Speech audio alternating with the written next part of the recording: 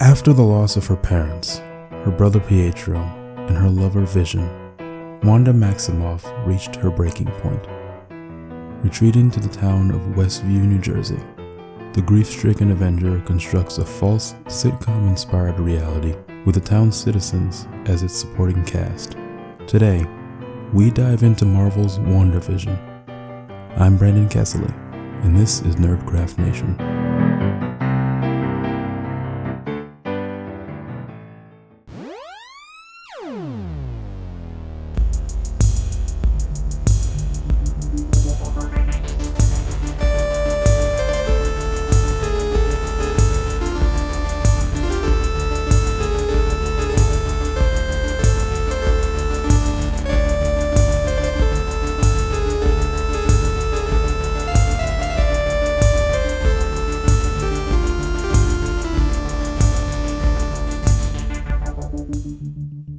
Hello everyone, welcome back to Nerdcraft Nation. I'm your host for this episode, Brandon Kessley, and with me I have Austin Hall. Hello! Jose Lopez. Hey. And Chris Walker. Hey. As well as our special guests, returning Shiva Nagarajan. Thanks for having me back after I successfully predicted this entire show on this podcast in 2019. Stay humble, buddy. And introducing for the first time, special guest Sabrina Clark. Hey everyone, thanks for having me. Thanks for joining. And today we are going to be discussing Marvel Studios' WandaVision, their first Disney Plus exclusive TV show. We're going to talk about the general thoughts on the show, so we're going to go around the room. Sabrina, let's start with you. What were your thoughts on WandaVision? I think I would say overall I did really enjoy it. It was a sort of welcome deviation from what we've usually seen with Marvel, and especially as it pertains to their Marvel Netflix properties. Those shows tended to be a little bit darker, or with Iron Fist we don't talk about that. So it was nice to see them attempt to bring a more serious plotline in a different way, in a different tone. I think it really held up when contrasting kind of the world inside the TV show and outside in the Westview anomaly. But truthfully, I think a lot of the character development was hugely lacking. It seemed like the writers wanted to make the fans really happy, and in doing so, sort of compromised a lot of majorly important foundational types of structure that go along with telling a story of this magnitude. And so it felt like ultimately, they wanted to head in a specific direction, or Feige told them where they should be going with this, and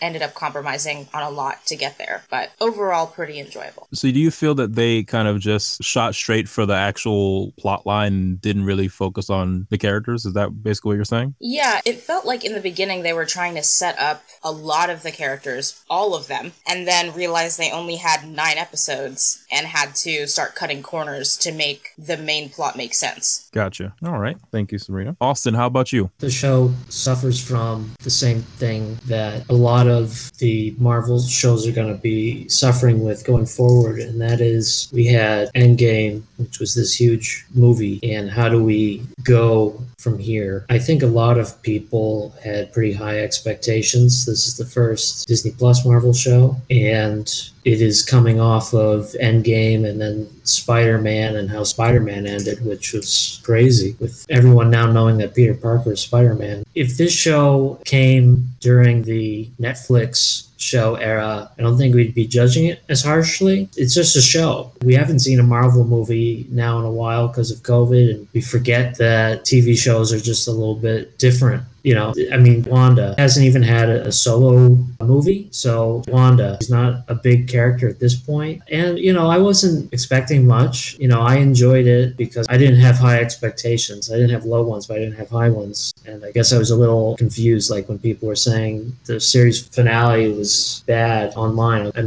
Concluded the story. I don't know what else you wanted. So Classic Marvel finale. Yeah, it's okay. It's an okay show, and it's okay that it's an okay show. We got a huge beam shooting up at the sky and people running out everywhere, and flying. We got lots of flying. Yep. Shiva, let's hear from you. What were your thoughts on WandaVision, especially as you stated earlier, you having predicted the show 2 years ago?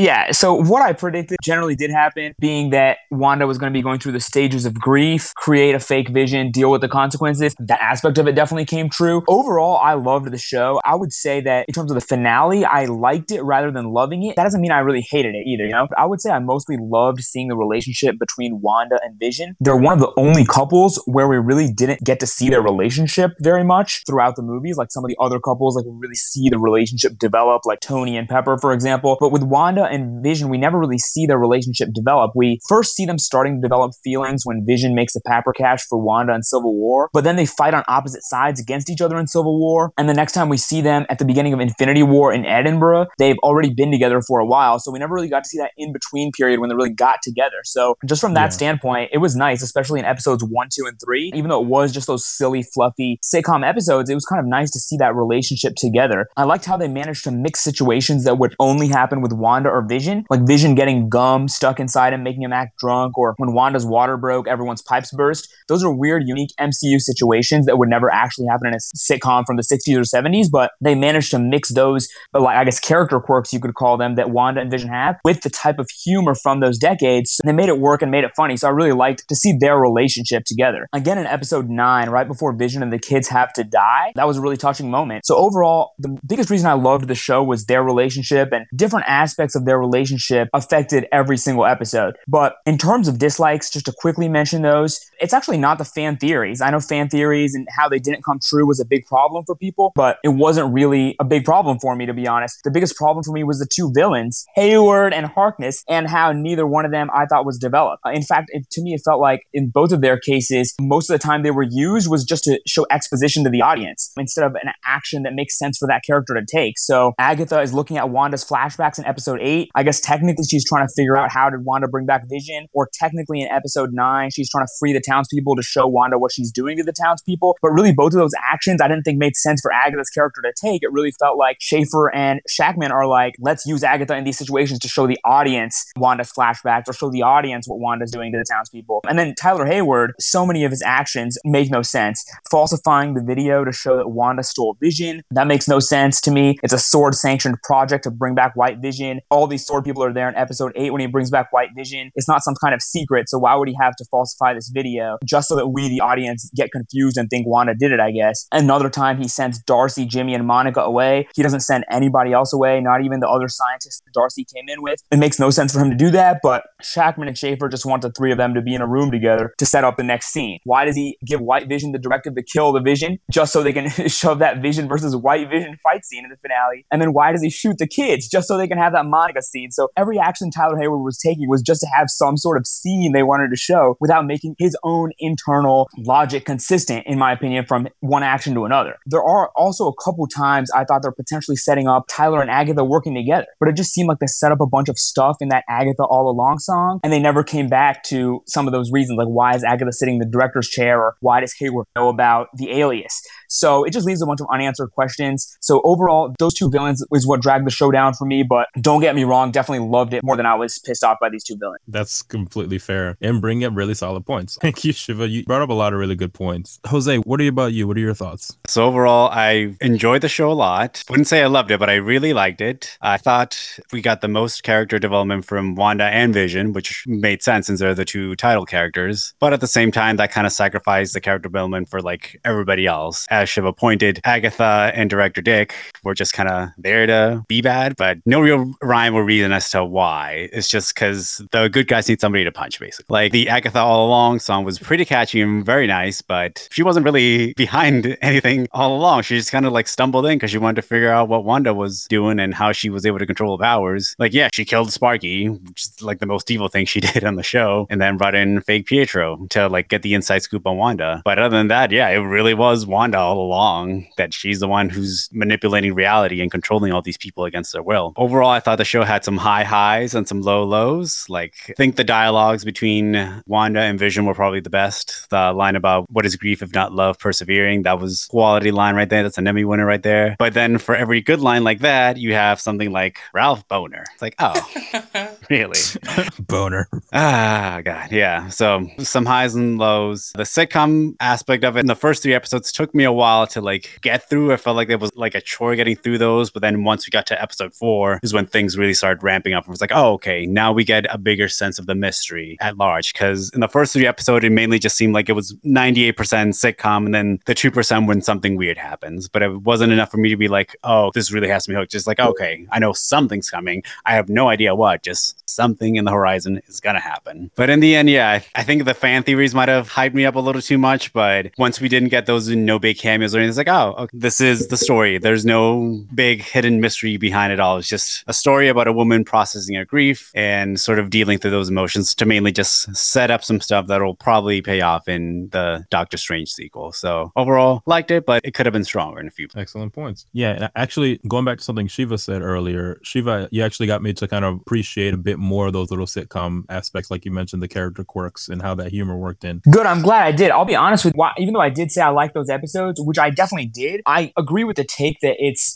not your typical MCU fare, and especially the first time you're watching it, without knowing what's happening, it's like, does it even feel like MCU? But I actually watched the show back after the finale, and I feel like I appreciate those episodes more the second time, so maybe it's more of kind of being frustrated the first time that it doesn't seem like anything's happening, but if you're watching the second time, you already know what's going to happen, so you can actually appreciate those moments a little more, I feel like. Yeah, definitely. But they got the aspects for Bewitched correct, like all the like little effects and all the like, even the aspect ratio, and I'm going to get into that a little bit later, is perfect for that size of television that you were watching that on at that time too. And even now in reruns, like if you watch a rerun of Bewitched right now and you would have it adjusted to like HD, it doesn't hit the same. It looks a little ridiculous in my opinion. That's fair. Actually, so Chris, you are up next. So what were your thoughts on the show? I thought this was a good show. I thought the use of different television shows in order to convey what's moving through Wanda's like mind at the same time was really cool. But I also felt like the show was never going to stick the landing because that entire 9th episode feels really rushed. Although the 8th episode is way more important going forward because it sets up a lot of what's going on in her mind and how she came to be and how the grief is like moving through her. This is Elizabeth Olsen's second like show just dealing with grief as a theme, and honestly she's amazing in this. Like I flat out really felt her emotions every scene and just want to root for her the entire time. She is now the best actor in her family, so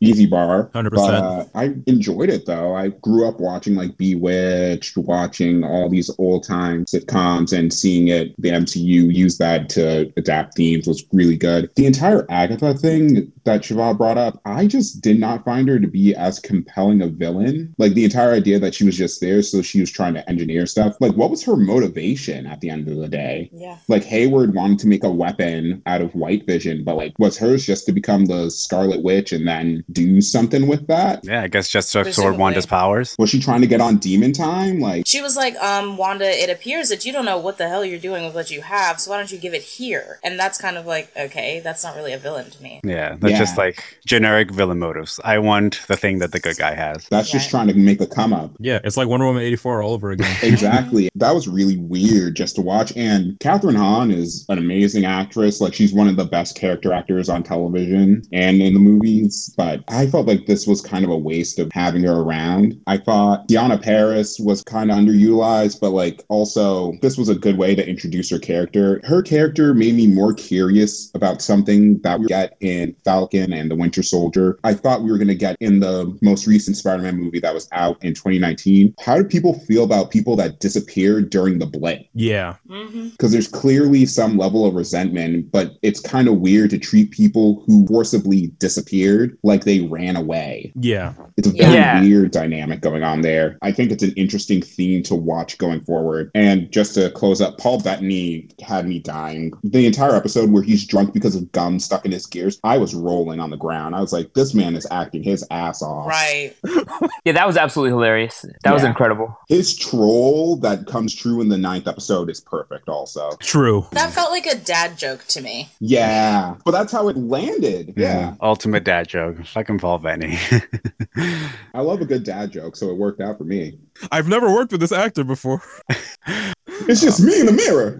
Chris, any final thoughts? I don't got anything else. That's fair. Yeah, I don't think I have too much more to add. I enjoyed Wanda and Vision. It's kind of tough. In a lot of ways, it feels like Vision is both a main and supporting character because the story is really about Wanda. Because, like, Vision's dead. So you're really going through, you know, Wanda's constructed reality and getting to see what her ideal scenario of happiness is in a healthy family and just her basically rebuilding everything she'd lost. And so I thought that was a very interesting character study. It kind of reminded me, not as aggressively or roughly, but the way that the live action Teen Titans series was a bit of a character study on Dick Grayson and his transition to Nightwing. But I think that they handled this a little bit better, albeit I do agree with the lack of development for other characters that has been brought up and the way that they kind of just rushed the ending. I do think that they admitted that partially due to COVID, they actually had to cut a 10th episode. And so that might be why some of it seemed rushed, because they did actually have another episode planned, which would have included a little bit more screen time for Tiana Paris as Monica Rambeau. And I think that they still should have done it. But overall, I did enjoy it. I thought the main characters were good. I thought the supporting characters were pretty good for the ones that we got screen time for. They might not necessarily have been developed, but when they were on screen, they were always fun. You know, Jimmy Woo coming back from Ant-Man and the Wasp and finally mastering the card trick was fun. It was nice to see Darcy level up. I mean, she went from intern to scientist. Yeah, It's like, got so a it's good that she PhD. actually, Dr. Darcy Lewis, right? Like she actually did stuff behind the scenes, like for real, for real. I thought Agatha/Agnes was fun before the reveal. Like she was just a nice, funny character who pops in every episode. So like, even though you know that she's going to have a bigger role, her little bits before being a villain was really fun. I thought Catherine Hahn was very good. Elizabeth Olsen was fantastic. And I really feel like she carried the show. Like her range, she really got to flex here. And it was very nice to see. And it was also just nice from like a comic standpoint to finally see House of M adapted, but without the incest. Without You know?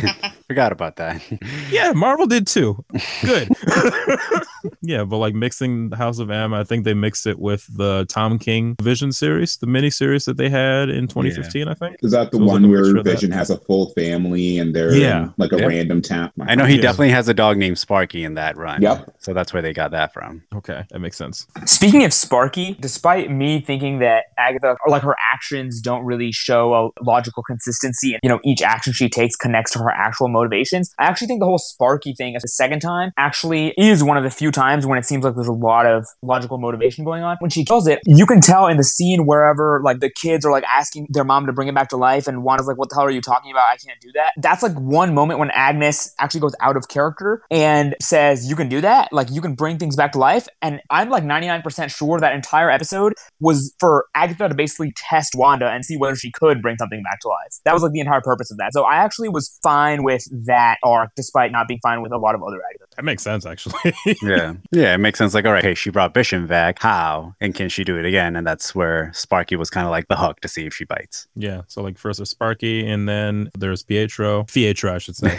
Yep. The things I didn't like, I think we've already talked about it. The slow burn aspect, I did appreciate, and Shiva also reminded me and gave me a greater appreciation for the little sitcom character quirks that they had, and you know the amount of thought that they put into mimicking the various eras of the sitcoms that they were parodying. But it did kind of feel like it dragged on, and I know that TV is different, but this was also a show that's kind of supposed to have one underarching narrative, and to really get to that narrative 4 episodes into a 9-episode series, it makes it drag. And so, you know, you already lost like a third of your screen time to just telling jokes in aesthetics.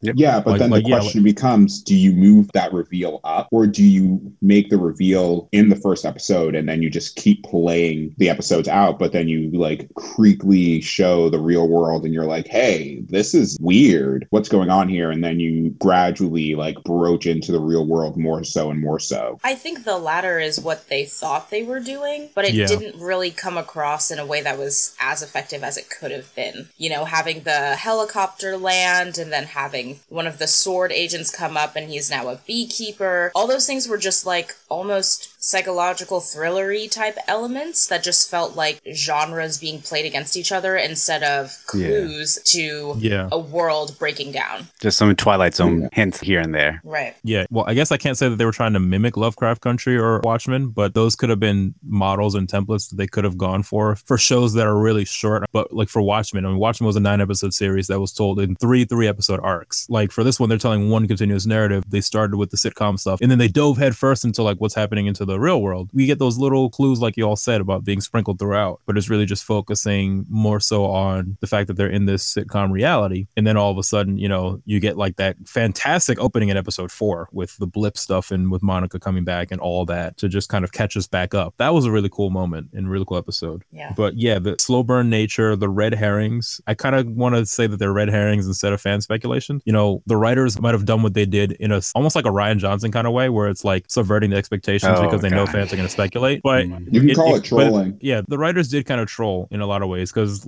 like they knew that people were going to be looking this up. That's really the only reason that the Agatha All Along song even exists, if we're being honest. Like, but also the Ralph Boner entire Fietro, that's a big fat troll because they could have gotten anyone else to play him. They could have brought Aaron Taylor Johnson back, but they knew what they were doing by having us look at Evan Peters and be like, damn, they really could do something with X-Men. Well, actually, if you think about it, they could have only pulled off that troll if it had been either Evan Peters or Aaron Taylor Johnson. Had been any other actor that was playing a fake Quicksilver, we would have known, like, yo, who the fuck is this dude? I don't know who this is. Clearly a fake Peter. This is Mephisto. Yeah. Mephisto. Yeah. Like the troll wouldn't have worked if they had gotten literally anybody else. Yeah. At the end of the day, like his existence was just a roundabout dick joke. I hate that. I really, really hate that. Like, I get it. You were a child actor and you've been in Hollywood your whole life, blah, blah, blah, blah, blah. Like, no one gives a shit about your dick jokes. Just tell the story. Yeah. On the Ralph Boner thing, I feel like the best thing that we can compare it to in terms of being a multiverse tease that ended up being fake, or multiverse troll, I guess, is Far From Home had a multiverse troll where we thought Mysterio's from another universe and everything. But guess what? Even though it was a multiverse troll, it's not just a dick joke, right? Forget about the dick joke aspect. It wasn't just nothing. The plot still made sense in a different direction, even though it wasn't a actual multiverse. So the biggest problem with this, according to me, is not even just the dick joke part. It's the fact that it meant nothing in the end. You can literally cut out Pietro, period. I mean, I guess in episode 6, the Halloween episode, he kind of gets Wanda to open up a little bit, but frankly, there's no payoff. That's the actual problem. So I feel like you can do a multiverse troll with payoff. I will be pissed if, you know, let's say Maguire, Dunst, and Garnell appear in No Way Home, and then all three of them are planner characters instead of their Sony characters, you know? That would be a huge troll. Yeah. It honestly would be like 3 different properties just doing that. It wouldn't be funny. It would just be like, yo, you guys are kind of just playing with house money and shitting the bed. Yeah. Yeah. Like you would have thought they would have learned from Iron Man 3, but apparently Mang Shaman was a big fan of the Mandarin reveal. It's like, oh, buddy, did you not get the memo that people didn't like that? Right. That was a big red flag to me. I was like, I'm sorry, what? Marvel literally had to retcon it immediately after in the DVD extracts with the one shot, All Hail the King. Oh, and then now we have Mandarin being the villain in the Shang-Chi movie. Exactly. They really had to like, oh, we fucked up bad. And yeah, I think I saw top 3 like MCU trolls that people did not like. It was this, the boner thing, Mandarin, and then I think I saw how Nick Fury lost his eye in Captain Marvel. Yep. That's true. Especially because when you have a line like, last time I trusted somebody, I lost an eye, and then it was that scene, I was like, it was a fucking cat he trusted. I don't know. Yeah. Felt like something that they forgot about. It's like, oh shit, we need to have Fury lose his eye. It's like, just have the cat scratch him. It'll be fine. It'll be funny. You guys, why don't we have Samuel L. Jackson in an eye patch for this entire movie? What? We didn't give him an eye? You guys, come on. We gotta fix this. We gotta fix this real quick. Does Sam like cats? He loves cats. All right, write it in. He likes cats in the color purple. Like, I'll be honest, with this boner thing, this might be the first time, even despite those other trolls, this might be the first time that I'm surprised a storyline passed Kevin Feige's desk. I'm just kind of shocked when I think about it. It's Kevin Feige signed off on this. Like, it's just unbelievable to me, actually. That's fair. Monica's aerospace engineer, it was like another red herring. Oh, yeah. Yeah, for me, it's like, even if it's not the fan speculation, just like Shiva has said, there's no real payoff for any of the stuff that they set up. Yeah. Right. And I think that's So one of it's the just biggest like, problems with the red herring here. Like a lot of things that J.J. Abrams does too. You set up a mystery box, and if there's no good payoff at the end, it's like you feel like you've been led on. Yeah.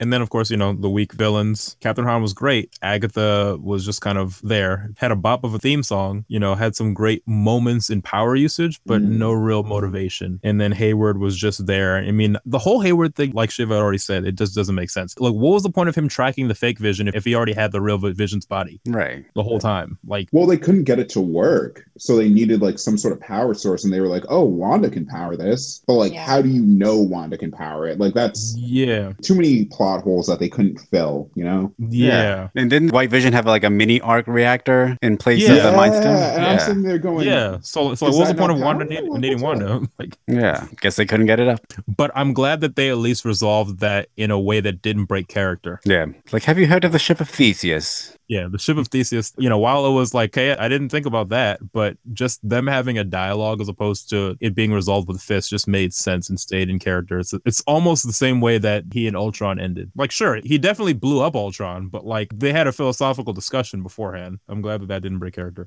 Anyways, moving on. What was everyone's favorite moment? Who were their favorite characters? And let's start with Shiva. Okay, favorite character, definitely Darcy. She was like Jane Foster's sidekick. So Jane Foster leaves the freaking universe. How the hell is her sidekick going to reappear? But I'm glad she reappeared. Now Natalie Portman's coming back. Who knows whether Darcy would appear in something like Thor: Love and Thunder. But regardless of what she appears in next, I really hope she does appear in something again. I think Kat Dennings does a great job playing that role. And I think like it's just kind of provides the comic relief really well, actually, in a lot of scenes, especially in the dynamic between her, Jimmy, and Monica. I feel like Monica was the most serious. Jimmy's kind of in the middle, and Darcy was like providing the comic relief. So I really like that dynamic. And I do think it was a little bit of a missed opportunity whenever she went into the Hex for them not to, bring back her character from Two Broke Girls. But I mean, obviously that was not going to happen. That's a different company's property. But, given that she was originally famous for a sitcom, that would have been kind of funny. But anyway, so I actually had this theory that maybe the Luke Tier cameo is going to be her boyfriend from The Dark World, but that did not happen. So on the favorite moment, at the beginning of episode 4 with the Monica situation, I feel like what made that scene so effective was not just what was happening, but just so mind-blowing to see everyone reappearing again. The fact that, first of all, it was a cold open. All the other episodes start on the Marvel theme and the Marvel logo, that big intro, but this one actually started off with that cold open before getting to that Marvel intro. So it was like, I didn't even realize the episode was starting already. Like, and on top of that, like, first 10 seconds, you don't really get what's going on. So they just did that a great way. So I would say that's probably my favorite moment. That's fair. It's a powerful episode and powerful cold open. Chris, how about you? I really enjoyed seeing more Vision and just watching Paul Bettany act. I don't think I've watched him outside of the MCU at all. If anybody has any good recommendations, please pass them my way. It was really just enjoyable to see that character just go through like becoming a parent and being a husband. And he's very robotic, but it played well. And I also really enjoyed seeing Tommy and Billy as actual characters and just like warping their age up all of a sudden, just playing that off. And clearly they're going to down the line do something with those characters and adding them for a Young Avengers, hint, hint, hint, hint. But, beggars can't be choosers and all that bullshit. One of my favorite things, though, was the playing with the aspect ratio, which they constantly changed when they were in the Hex and they were going through the different television eras. So like when it was the episode that was based off of Malcolm in the Middle, it was a little more modern instead of having like a 4:3 in the couple of the previous ones. And the Modern Family one was more multi-camera. But when you're out of the Hex, you're going into a more widescreen film style of a shot. And when you see Monica Rambeau going into the Hex, like pushing her way through into that reality, you're actually seeing the aspect ratio pull itself out more. And the constant changes and like the little details like that were really impressive to see going on. I liked all the episodes, mainly the same. The 4th episode I liked a lot. I didn't enjoy everybody being like, finally, this is paying off, because that just felt due at some point. But an explanation of where Monica Rambeau was during the blip, the fact that she was actually disappeared and that she was supposed to be running SWORD by this point. She was watching her mom die and she's dealing with grief too. That was really a great touch. And I gotta say, I really enjoyed seeing Kat Dennings do something that was not Two Broke Girls. So yeah, good for her. Sabrina? Yeah, I have quite a few favorite moments actually. That hospital scene is really special because I care a lot about the way the world is working in the midst of all this chaos. I had a really large soft spot for Agents of S.H.I.E.L.D. before it went left. So I love seeing those kinds of things, a more like practical, tangible understanding of how the Avengers' actions really affect the world around them. But another scene that really kind of sticks out in my mind is when Vision is trying to break through the boundary and he's starting to almost like dissipate, and one of the twins can sense him and gets Wanda's attention, and she stops everything and moves the boundary. I felt like there was no moment until that point when we really had a clear either appreciation or understanding of Wanda's real actions or involvement with this entire Hex anomaly situation. Up until that point, it was kind of just, is she, isn't she? What's going on here? Why are things a little weird? What's the real story? And then you kind of find out that, oh wait, she does have control here, and she can choose to accept the reality that Vision is no longer with her, but she chooses to not, and to create this world for herself so that she can actually live the world that she thought she could have seen herself living. And I guess overall, character development wise, like, Wanda's probably the best written character, and I mean, I guess that's the whole aim of the game, so it makes sense. But I also have a large appreciation for Monica Rambeau, not only because Teyonah Parris is the most beautiful woman I've ever seen in my life, but it's also because she comes in as somebody who we'd only seen as a child, and we loved her as a kid. And then, you know, she's grown up and she is presumably incredibly active in this world because that's how she was raised. And then we see how the blip has affected even her. And it's really cool to see her jump back in and get back to her job. That's really nice. I feel like that is probably not the case for most people who disappeared in the blip, but it was cool to be able to see her do that and continue to develop as an agent, really. I call her Detective Monica Rambeau because she was really putting these pieces together at an amazing rate. I love her. And she is really powerful, and I think that's super cool. It doesn't make sense how she magically can understand how her powers work, but it doesn't make sense either for Wanda, but I mean, that's just kind of how they did it. And I would love a one shot of just Monica and Ralph. That was pretty cool. Yeah, they did have some pretty funny moments. When he snuck up on her, was like, Snooper's gonna snoop. I was like, what? What are you doing? It's pretty funny. Yeah, they kept playing with the Evan Peters X-Men style Quicksilver with that. Austin, how about you? Favorite moments, favorite character? I liked the concept of the different time periods of TV shows. I think it would have been better if it were only spread out all over a few episodes, or if there was less of them. Having an entire episode of each one, to me, got old pretty fast because I was waiting for the other shoe to drop the whole time. I did like seeing more of Vision and seeing, ironically, more of his humanity, and the fact that there was a multifaceted aspect of this being who doesn't even know who they are and yet finds their way in the universe. So those probably my favorite moments. Got you. Any favorite characters, or was it really Vision? Yeah, Vision. Anytime Vision was in the scene, I was interested because I knew something important was going to happen. Whenever Vision wasn't in the scene, outside of at the end when Agatha is revealed with Wanda, I wasn't as interested. Gotcha. Jose? So I guess for me, favorite moment I think would have to be the flashback scene with Wanda and Vision when the Avengers Tower, when we get the grief, if not love, persevering line. I thought that was a really powerful moment and let us explore Wanda and Vision's relationship, how it started to blossom. Because I think, as Shiva pointed out, we'd never really see how that relationship even got going. We just saw them like, oh, in the beginning phase, and then in Infinity War, they've already been together for a few years, I think. So it was like we kind of skipped the middle part of where they actually fell for each other. It's like, oh yeah, this woman just fell for her sentient vibrator, and then that's that. Did you say sentient vibrator? Yeah, isn't he basically what he is? Oh my god.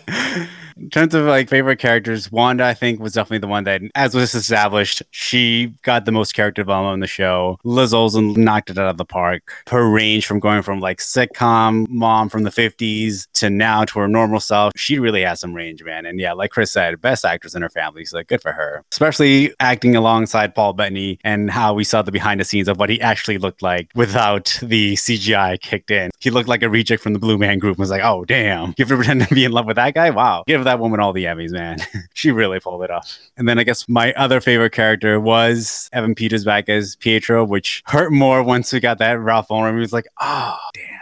You had something really special. You got the cool Quicksilver back. Because, yeah, don't get me wrong. Aaron Taylor Johnson was fine, but like Evan Peters really stood out in the X-Men movies he was in. He was really good in those. And to see him back at it in here was great. So I'm kind of hoping that, I think, Shiva, we talked about this sort of ongoing theory that maybe Ralph Boner is the guy in Witness Protection that Jimmy Woo was talking about that we never found out about. So I'm hoping that that is the case, but I'm not going to hold my breath if it doesn't happen. We got Evan Peters back as Quicksilver, even for a little bit. So that's good enough. But yeah, would have loved if that character stuck around more. We got Quicksilver back in the MCU. Yeah, to that point, Jose, I actually heard this interview with Matt Shackman where on most of the questions that he was asked, he kept either kind of deflecting or kind of saying, no, that's it. There's nothing else there. You're reading in too much to it or whatever. Interestingly, on the Jimmy Woo's missing persons question, are we ever going to find out who that is, or is that just a throwaway line or whatever? He did kind of hint that like there's still something potentially there in terms of that question might be answered at some point in the future of the MCU. So considering that he was kind of deflecting on all the other questions and he kind of did not on that one, I wouldn't be surprised that Jimmy Woo question is still was an actual relevant line and may come back up at some point. Yeah. And like with the other mystery boxes that we got in this show, I hope it has a satisfying payoff and not just another dud. Honestly, they got like two things that they can answer that in. They could answer it in the Doctor Strange movie that's coming up, because I feel like this is a hot take or this is just a theory that they're going to probably have to go back to Westview at some point and deal with Agatha, and maybe he's going to be there too and they're going to have to deal with that, or it's going to be in the next Ant-Man movie. Yeah, that's true. Because Randall Park is probably like already set up to like be in that next one too. Probably. Yeah, makes sense. That Agreed. makes sense. Before we get into speculation,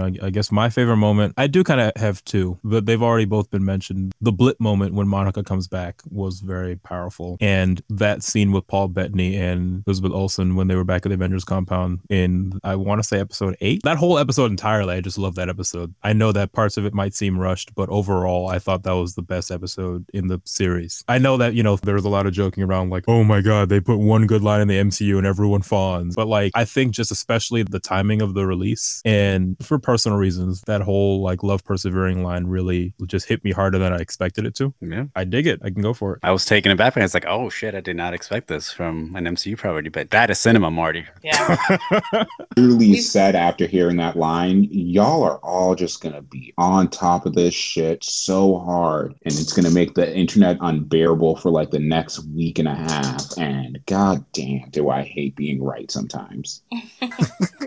Well, I mean, rightfully so, because we've come a long way from that's America's ass. So It's been 2 years, been 2 good years. Yeah. Yeah. Yo, hold on. That line is circled back through though. Yes, it has. yeah. Before we get into ratings, do we have any speculation on the future MCU stuff? I think we already covered the fan theories a lot earlier. I do have potentially out of the box speculation. I know most of the speculation is going to be about Doctor Strange. We already mentioned Ant-Man and Captain Marvel 2. Those are, I guess, the 3 biggest movies that this directly ties to or sets up. And I feel like those have been mentioned. But the one kind of maybe isn't talked about as much is what exactly is going to happen next with White Vision, since he did fly out in the finale and we don't know where the hell he's going to go next. I know some people out there want that White Vision to reunite with Wanda at some point, and so that she can still have some kind of vision. I think we're going to see him next in one of 2 properties. Either potentially Black Panther 2, actually, just because Shuri was doing something with the Vision data in Infinity War in Wakanda, and who knows what's going to go on with that. Or I think another potentially obvious one that's not really being discussed is he going to show up maybe in Armor Wars? Are we going to see something like maybe White Vision teaming up with Rhodey or something like that, going against AIM and Hammer and things like that? So I feel like where White Vision's going to end up next is kind of an interesting thing that I'm not seeing much discussion on, and I think if I had to pick one, I feel like he might end up in Armor Wars. Interesting. You heard it here first. There actually is one kind of big question from the show I'm really confused about that I want y'all's take on. Was I the only guy who was kind of surprised to see that S.W.O.R.D. was already like up and running in this big thing? Somehow, like before the show started, either it was my bad or like maybe I'm, correct and this was weird. I thought we were going to see the beginnings of S.W.O.R.D., like the founding of S.W.O.R.D., things like that. If S.W.O.R.D. already existed before the blip, where the hell have they been doing? I'm just kind of confused about the timeline. They've been just kind of sitting out in space and waiting for aliens to come to them. And since aliens are probably just have higher levels of technology, they can evade normal Earth surveillance probably. Yeah. But I guess, to Shiva's point, that kind of raises up a lot of other questions. They've already been active since like Monica Rambeau's been around. That was it back in the 90s then. Where when like in the first Avengers movie, when aliens came up out of the sky in a giant beam. Yeah, but that was a portal, Jose. They're still aliens though. That wasn't ships coming into the atmosphere, you guys. They teleported in. Once it's inside the atmosphere, it's S.H.I.E.L.D. territory, and once it's outside the atmosphere, that's S.W.O.R.D. territory. But I guess the S.W.O.R.D. handled this scenario in WandaVision that was inside Earth, so... Listen, bad retconning is just bad retconning. Yeah. Yeah. The way that they set it up made it seem like S.W.O.R.D. was almost supposed to be overtaking S.H.I.E.L.D.'s jurisdiction. It didn't really feel like they were different organizations serving different purposes. So I feel like it's entirely possible that they'd existed this whole time, but because half the population blipped away, they were allowed to like further ground themselves or at least take root on Earth, I guess? I don't know. It's a really big question mark, a big detail that was left untouched. And they'll probably pick it back up in Captain Marvel 2, in all honesty, if they really need to hash that part out. Yeah, maybe we'll see the origins of Sword in that movie. Yeah, probably. Hopefully. Well, now that I have a question, what in the world is Nick Fury doing on a spaceship? Is he just having like a little secret Illuminati full of Skrulls? Probably. That's how he takes his vacation now. He's just like, all right, I'm going to dip for a bit. Yo, Talos, tap in, dog. I'm taking a mini break right here. I ran out of androids, you guys. Can I just have an alien go down to Earth and be me for a couple weeks? Bet? Yeah. What I just don't understand is how long has it been since they swapped? Like Great Talos question. and Nick Fury. That's what I just don't understand. I Yeah. don't think it's ever clear, actually. I would say like post Endgame fight to wherever we are now, timeline wise. Yeah, and I think the timeline of these three post Endgame properties is kind of confusing. I think like WandaVision is just 1 to 2 weeks, if not kind of immediately after Endgame. I think Far From Home is several months after Endgame, and then I'm not even sure exactly. Falcon and Winter Soldier might be around the same time as 6 Falcon months and Winter after. Soldier is 6 So months it's after. probably So more closer to Far From Home then. Yeah, Yeah. I think it's closer to Far From Home timeline. It's interesting that in Far From Home, I mean, I guess maybe this is how it would be for us in the real world post-COVID or something. Like, they're just going to Europe casually. It's not like a big deal or weird. No one's really talking about the blip except for the very beginning of the movie, I feel like. I think that that's just a benefit of not having anything written out, that you can just do what you want and then you're going to have to retcon that later. Probably. Because literally they're not dealing with the blip, other than there's like a couple kids who are just in their class now because everybody aged up 5 years. But now that we've gotten more details on what's happening during the blip, and like more and more people are being affected by it, or there are actual just consequences for disappearing against your will, like they're going to have to answer those questions, and they want to, I guess, answer it outside of that property probably. Yeah. Probably. Austin, you have any speculation at all? Only that it in some way going to set up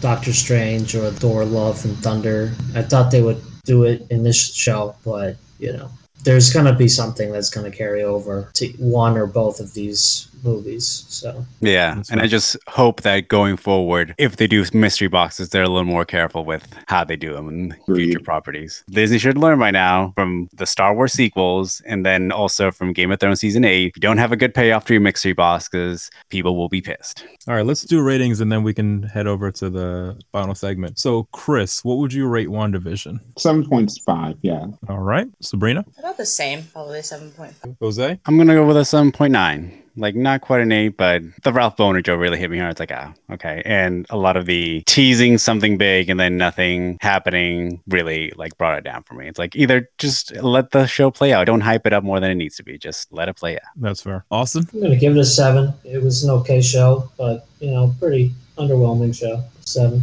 Okay, Shiva. I'd say overall, probably about a 7.5. I am also going to give it a 7.5. Jesus Christ. Yeah, like Jose said, there were a lot of high highs and definitely a lot of low lows. I think a 7.5 is appropriate. All right, moving on to our final segment and our favorite, Hot Take City.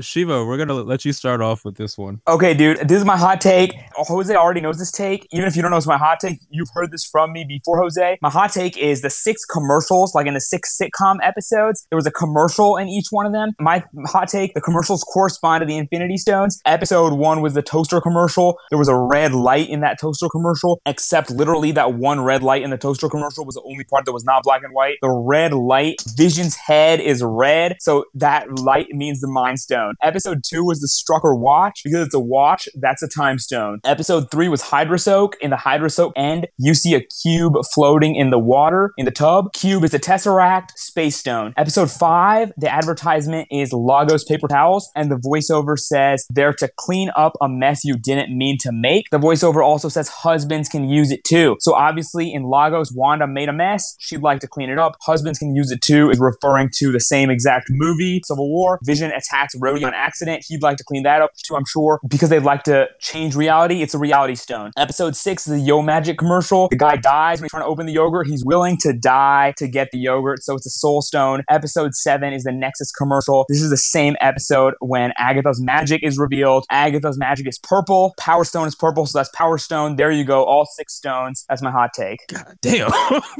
Oh, man. I actually really like that. Okay, Shiva, I like that. Sabrina. I definitely have not put in that much thought to hot takes, but I do believe conclusions that I would give would be that Hayward deserves death. Agatha deserved a more nuance than she was given. And I think that White Vision is off doing some research. Like, he's just been hit with all this information. You know, he's got all these memories in his head that he now has to contextualize. So he has to do that. Maybe he's discovering his powers. Maybe he's out in California. Who knows? I don't know. West Coast Avengers. That's about it. That's fair. Chris. My only hot take is just that if they do nothing else with Catherine Hahn in the MCU, this is bullshit. Like, that lady can act her ass off, and she chose to sign on with this. Like, I don't know. It just feels like a waste of a good talent. Yeah, I was big time disappointed in the finale. She just got revealed in episode 7, and all of a sudden by episode 9, she's defeated. Definitely hope she comes back. But like, you also have like a big magic movie that's going to involve the main character of this show, and like, to not do anything with that would be wildly fucked up. And also, if Doctor Strange 2 isn't about Wanda diving deep into dark magic and like exploring multiverses in order to find one where she can be with her kids and her family,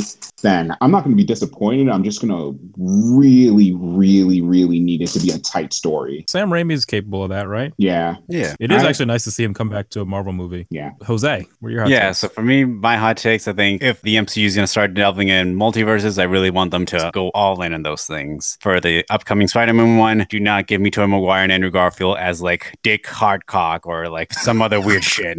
I want them as their damn characters. You already fucked up with Ralph Bohner. Do not do this again. You've learned your lesson, Marvel. Give us all 3 Peter Parkers swinging together through New York. You're already bringing in Alfred Molina back as Doc Ock, Jamie Foxx as Electro. Let's pay that off. J.K. Simmons is back as well. Yeah, J.K. Simmons true. back. Yeah, same thing with Doctor Strange and the Multiverse of Madness. If you're going to go in full multiverse mode, don't have Doctor Strange go to some random ass aliens that we've never met yet. Have him go to like the Fox Fantastic Four movies. Have Chris Evans back as the Human Torch or Jessica Alba pop in. Have like, I don't know, Wesley Snipes show up as Blade for a hot second. Go all in with this damn multiverse. Throw in those characters that we've seen. Get fucking Ian McKellen, or you can get Hugh Jackman to come back or something. Who knows? Yeah, go Zack Snyder with this shit. Yeah. That's my hot take. Just bring them all in. Do not tease us with like, oh, he's gonna go Get me multiverse. Halle and some random Berry. shit. Yeah, Make it Crisis on Infinite Earths. Have 5 Not Supermans in one episode. Halle Berry. exactly. But with an actual plot, unlike that crossover. And that's my hot take. All right. Got some good takes today. Austin, how about you? My hot take is confirming Jose's hot take that it's going to happen. Andrew Garfield, Tobey Maguire, the whole 9 yards is going to be into the Spider-Verse movie. It's going to happen, and every press that is saying otherwise is just trying to distract you. Don't listen to it. Yeah, Austin reaffirming his also endgame take. You and Shiva had great takes that episode that seemed to possibly coming to fruition. It's the sword that I will die on until my last dying breath. Wait till the end of the line, pal. Yep. I want to get a Mandalorian type of reaction from you, Austin, when that happens. Yes. I can't just manufacture it. I'm gonna be really, really mad if you just don't tell us how you felt when you see it. Like, if you just don't tell us if you're like excited or disappointed after watching the movie, like, that's what I'm saying right now. You know what I mean? Yeah. Yeah. One thing you all know about me is that I'm not a LOL slay whatever type. I'm screaming, I'm dying type of person. I actually can like be level-headed and an adult. So that's my next hot take. Ooh, shots fired. He said, That's my next hot take. You're not screaming. You're not dying. Like, chill the fuck out. Just chill the fuck out. All right. Yeah. I'm done with that stuff. Okay, well, when I'm alone, I do scream when I watch the does. show and I get excited. So She I does. believe that. I'm Okay. screaming, but most people are not. She does. Full disclosure for our listeners, Sabrina's my sister. Hello. Thank you. For my hot take, so last year, DC Comics changed from Diamond Comics, who had a de facto monopoly on the distribution of physical comics. Then COVID hit and they stopped all the shipping because people were not sure, whether or not it can be transferred through services and stuff like that. And so because of that, they took their precautions to halt those shipments. And that really ended up affecting comic shops all over the country and quite possibly the world. And so as a result of that, DC Comics actually changed their distributor to another company who I don't know offhand, but Marvel is changing their distributor to Penguin Random House. So they're going with an actual book publisher as opposed to normal Diamond Comics distributor. So I'm very curious curious how that affects the overall comics industry, because Diamond has a long storied history with most comic shops, and I'm very curious to see how that shakes out. You know, one of my buddies runs a chain of comic shops down here in Maryland in the DC area, and I was chatting with him, and he's still trying to figure out how to deal with this in terms of the distribution, because now instead of just going through Diamond, he has to go through these separate publishers because DC and Marvel are now coming from separate distributors. I don't know how that's going to affect the consumption model at all, especially as digital comics have become a bit more popular in recent years. So I'm curious to see how that plays out. I think it might change in the sense that because they're going with more book publishers, they're probably going to do more trade paperbacks in fewer of the magazine single issues. But again, we'll see what actually happens. That's my hot take. I was just going to say, I feel like that might be a good step for Marvel to go with Penguin, because I feel like Penguin has a nice amount of flexibility within the industry. And a lot of authors, even like first-time publishing authors, have found themselves pretty comfortable there and with their teams. So I feel like on a corporate level, it's probably even more accommodating. So that's a huge win for Penguin too. Yeah. Yeah. And to piggyback off of that, I've seen something very recently where they're in the X-Men comics, like the different titles aren't telling like direct issue to issue linear stories. It's more or less one title is going to tell the story and then it's going to pick up in the next title and the next title and the next title, because they're trying to encompass all these characters working in different aspects of the same story. And then you go and you buy the tray back and it collects it all together a little bit better. So this might be something that this distribution switch might actually help that out a little bit. And it goes to your point also, Brandon, of the trade being the more important thing. Yeah, that's fair. I think when it comes to single issues, I could be wrong. I have to double check on this, but I think the single issues sell more digitally than they do physical. They might ship a lot. I'm actually curious as well how this affects the shipping numbers, because I think Diamond would just ship a bunch of stuff even if they're not actually purchased by the folks at the actual retailers. I think it was a little dependent on title also. If it's like a miniseries, you have to buy a certain amount, but like if you aren't able to like sell off that amount, then you just have a back stock that you're just waiting for it to become valuable, and then you can sell it off from there. But that give and take is not healthy for a comic book store owner at all. Yeah, it's definitely not. I'm very curious to see how this affects the publishing model and the consumption model. And that brings us to the end of our episode. So before we sign off, I want to get everyone's social media so folks can give a shout out. Sabrina, let's start with you. Where can folks find you on social media? And if you want to give any other plugs as well, please feel free. Yeah, totally. I am currently co-editor and podcast contributor at AP Marvel. You can find us currently, we're on Medium. We're trying to make a switch over to a different platform, but you know, it's all in progress. So you can find us at medium.com/AP-Marvel. And me personally, I am most active on Twitter. I have a couple of hot takes or just enjoy liking and retweeting interesting things about abolitionist movements. So you can find me at Sabs Clark. That's at SABSCLARKE. Thank you. And Shiva, how about you? Where can folks find you? My only public social media is Twitter, and my handle is Massey4Alum, but it's spelled MASEEH, the number 4 ALUM. And I tweet about all sorts of random things, not necessarily just MCU. So it'll just be a bunch of random stuff, to be honest, but feel free to follow me. Thank you, Shiva. And thank you both for being on the show. It was really great to have you both. Great to be here. No, thank you. Thank you. Austin, where can the people find you? So Instagram is ahall, which is AHALL3234. Check it out. Look at my mustache. You can find me on Twitter at ADWAustin, which is AUSTIN. I also have a TikTok account. I keep meaning to make a TikTok, and then I never do. So you could check that out as well. And finally, I don't have a fan page for Facebook, but we're gonna get you that fan page, man. Yeah, we're gonna make that. But someday. But yeah, that's where you can find me. Jose, where can the people find you? People can find me on Twitter at SH1TJAYLOWSAYS and on Instagram at JDLA92. All right. And Chris, where can the people find you? Y'all can find me on Twitter and Instagram at CWLKR20. Thank you. And for me, you can find me on Twitter at BCKESSO and on Instagram at LDChocolate. And that's our show. Thank you and have a wonderful day. Hello, this is Chris with the Fact Check. SWORD was founded sometime after 1995 by Maria Rambeau, post-Captain Marvel, focusing on manned missions and extraterrestrial operations. S.H.I.E.L.D. is more for grounded, earthly matters, so there's an argument to be made that Tyler Hayward clearly overreached with the White Vision moves. Whatever Nick Fury and the Skrulls have cooking isn't involved with either organization. WandaVision starts 3 weeks after the events of Avengers Endgame. The Falcon and the Winter Soldier takes place several months after Endgame. Spider-Man Far From Home is 8 months after Endgame's conclusion. Kevin Feige recently confirmed that Agatha would be back in the MCU soon, so start your speculation now. WandaVision was nominated for 23 Emmys, including Best Limited or Anthology Series, and acting noms for Elizabeth Olsen, Paul Bettany, and Kathryn Hahn. The other Elizabeth Olsen-led series focused on a widowed partner was Sorry for Your Loss from Facebook Watch. It also featured Kelly Marie Tran and Giovanna Depo and was canceled after 2 seasons in 2020. The Captain Marvel sequel is officially titled The Marvels. The next film in the Black Panther series will be called Black Panther: Wakanda Forever. Finally, the next Doctor Strange film is titled Doctor Strange in the Multiverse of Madness.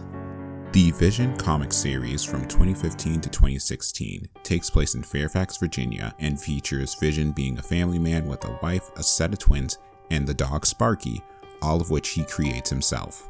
Later on, his android daughter, Viz Vision, is in the 2016 Champion series that features Kamala Khan, aka Ms. Marvel, Admas Chow as Brawn, a successor to the Hulk, and Brooklyn's favorite Spider-Man, Miles Morales.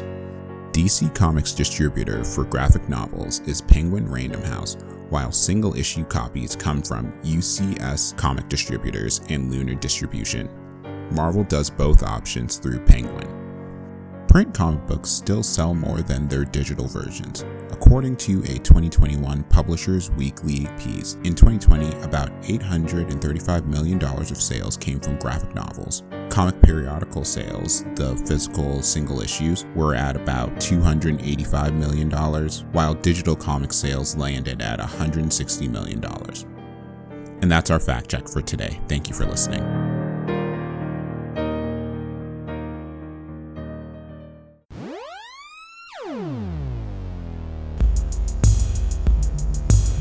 And that's our show. Nerdcraft Nation is a partner of Pub Square Media and is hosted by Austin Hall, Jose Lopez, Brandon Kessley, and Chris Walker. Our theme music was composed by Daniel Ferris. If you'd like to keep up with the show, please follow us on Twitter and Instagram at Nerdcraft Nation, like us on Facebook, or subscribe on your podcast app of choice. Be sure to leave a review if you can. If you'd like to send us a voice message, please check our show notes for a link to our voicemail inbox.